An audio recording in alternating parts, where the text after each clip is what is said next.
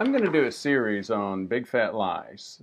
This is about the diet, fat, heart risk theory, and the hormonal heart risk theory. Um, the first time this term big fat lie was used in this area was with Gary Taubes back in '02. He did a editorial for the New York Times magazine. What if it's all been a big fat lie? Taubes did Good Calories, Bad Calories, and several other books espousing the diet, the hormonal theory. This was in direct opposition to Ancel Keys, and he talks about Ancel Keys several times. Ancel Keys was the most influential scientist. He was, in terms of the U.S. DA MyPlate recommendations. Dr. Keys was at the University of Minnesota back in the 50s and 60s, and he believed what's called the diet heart risk theory. He published a study called the 7 Countries Study.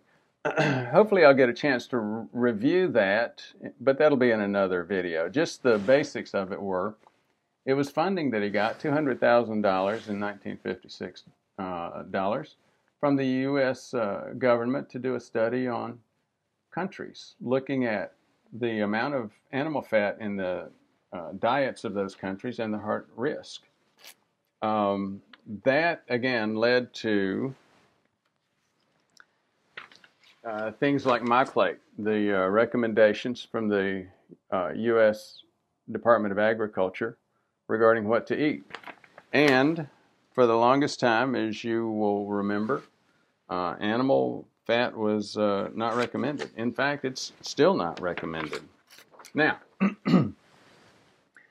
this term fat lie in this debate was used again recently with, and this headline is from February 26th of 2018, Health Impact News. Basically, this is about an article written by Christopher Ramsden and published in the British Medical Journal. This was an interesting article. Again, I'm not going to spend a lot of time reviewing that article right now. We'll just go over some basics. British Medical Journal, April of 2016. And here it is, reevaluation of the traditional diet heart hypothesis, analysis of recovered data from the Minnesota coronary experiment, 1968 to 1973. Does this ring any bells? Minnesota, this was coming from the University of Minnesota, right after that time that we talked about Ancel Keys being there.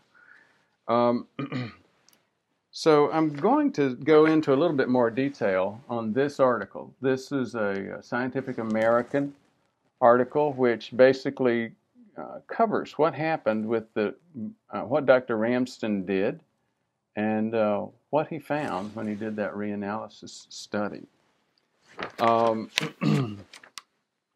Basically, he took raw data. It was an interesting study.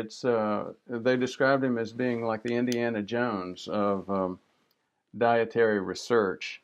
They found a bunch of old IBM cards in one of the researchers' basements, reanalyzed some data, and came up with some very surprising results.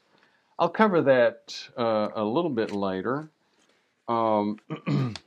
Thank you for listening. For more information, please visit our website at prevmedhealth.com. To learn more, watch our videos on YouTube at Ford Brewer, MD, MPH. Thank you very much for your interest.